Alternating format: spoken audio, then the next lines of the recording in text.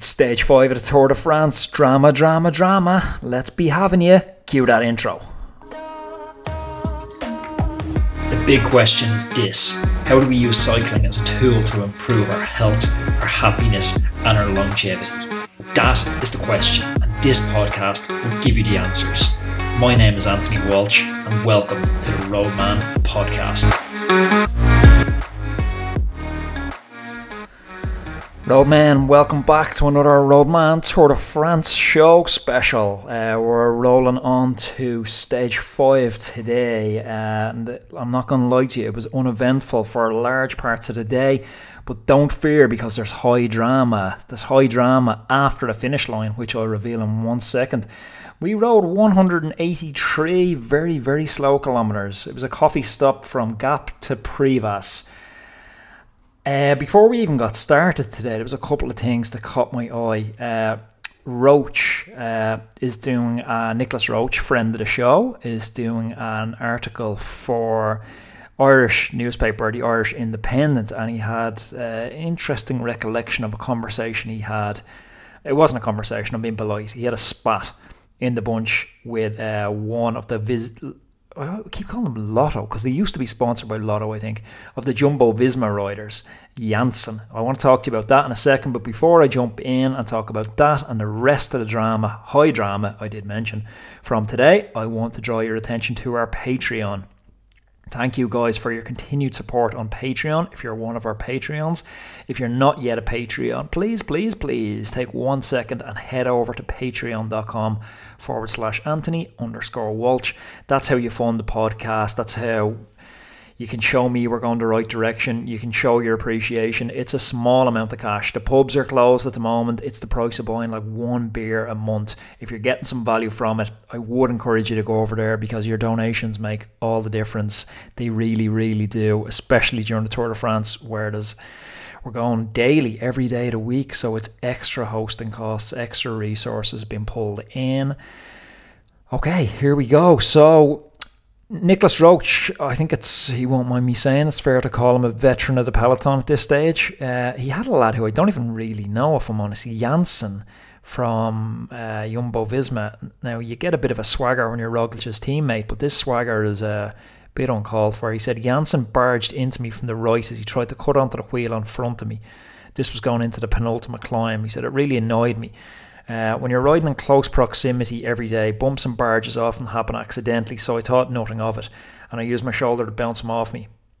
Then he started cursing at me, calling me a fucking idiot. I politely informed him that he shouldn't speak to me like that, and we traded a few insults and went our separate ways. In the valley below, I noticed Janssen just in front of me, and with our little argument behind us, I went to shake hands with him. He blanked me and kept riding. Pie. Yeah, it doesn't sound good, but I suppose this is what happens in the bunch. I don't actually know Janssen. I'm going to look him up and see what he's about. The kid's got some stones. Blanking one of the elder statesmen, Nicholas Roach. I seen another interesting one, Thibaut Pinot. Now, we all know the French, they have, how do we put this nicely, a penchant for the dramatic. But Pinot apparently has been undergoing 3 hours. This to me sounds a bit unbelievable. 3 hours of treatment every evening on his back, which is completely seized, the team doctor told L'Equipe. It seems an extravagant amount of treatment, 3 hours a night. Is he eating his dinner on the massage table? Like, the stage is finished at 5. Like, they're back, I don't know. It doesn't add up for me. 3 hours of treatment sounds crazy. Who knows? Today was a complete piano day, and there's a couple of things I think we need to understand as to why these days come around so often, and potentially why it's one of them today. We spoke about the tour potentially ending early with COVID. Now, if you're a GC team like Ineos or Jumbo Visma, in these transition stages, it's been tradition for years to let a big breakaway go, let it get 17 minutes, a half an hour, with the guys who can't climb for peanuts, the guys who are spat out on once the serious racing starts. But you let one of these teams, one of the lesser teams, a Cofidis, take the jersey, and then it's on to them to defend the jersey. They're never going to defend it, so they defend it in vain through the easier transition stages, and it saves the legs from the race favourites. It saves the race favourites, Ineos or Jumbo, putting riders on the front and defending a jersey all day, every day. That's what's happened a lot of the time. We didn't see that today, and today was one of the stages I'd marked out as potentially a breakaway going and taking a huge amount of time and the jersey changing hands. It didn't happen for a number of reasons. The peloton haven't been allowing these breaks to get time.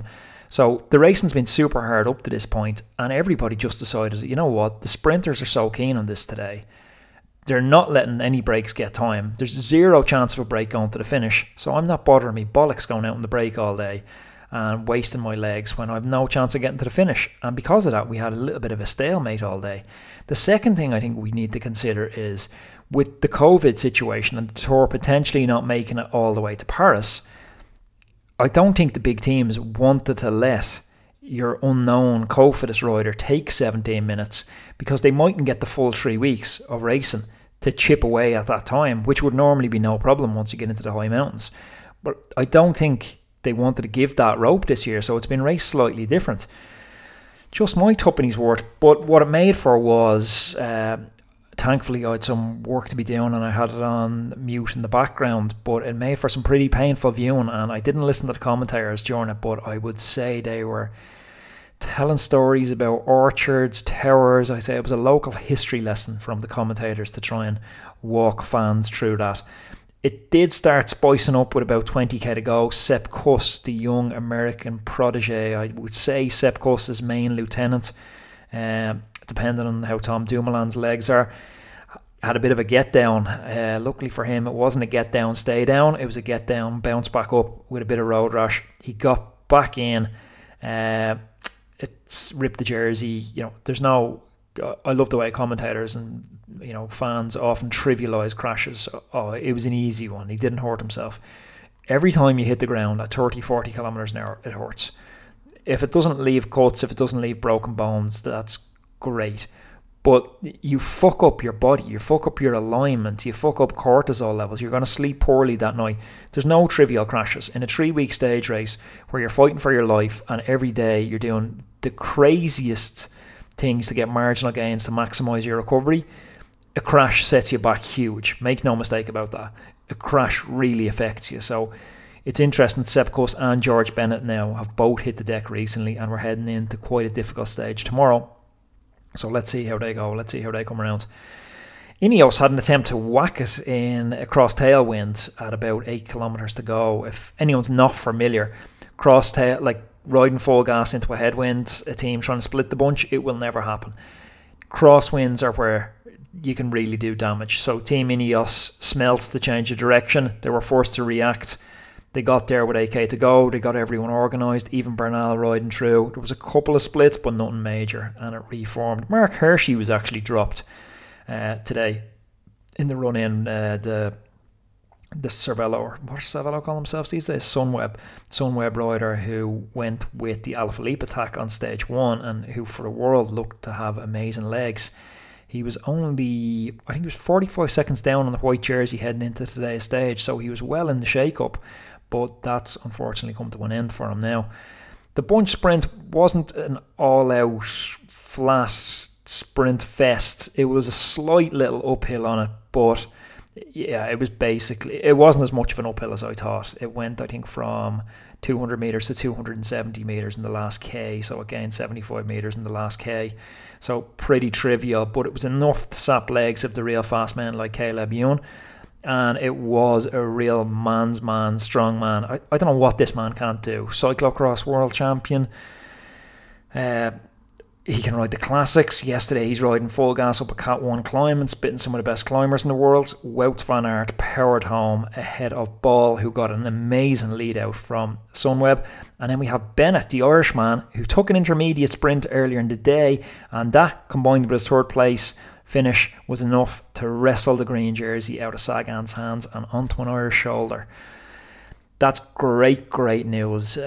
Bennett, I'm sure there's a untalked about little rivalry between him and Sagan after Bennett moved from Bora Hansgrohe over to the Wolf Pack.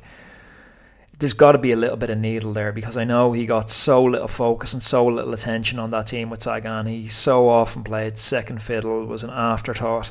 That's got to be a chip on the shoulder. It's got to grate at you. I would have liked to see Bennett sprinting for a stage win. It didn't feel to me like he sprinted for the stage win. We talked about this yesterday. If he keeps going for intermediates, I just don't see him getting the green jersey all the way to Paris. I just don't see him getting over the hills with Sagan. Maybe he proves me wrong, but I would have way preferred him to see him abandoning thoughts of this green jersey and winning the stage. It's something that'll just live long on the Palmares and live long in the memories of Irish cycling fans to win a stage in the Tour de France.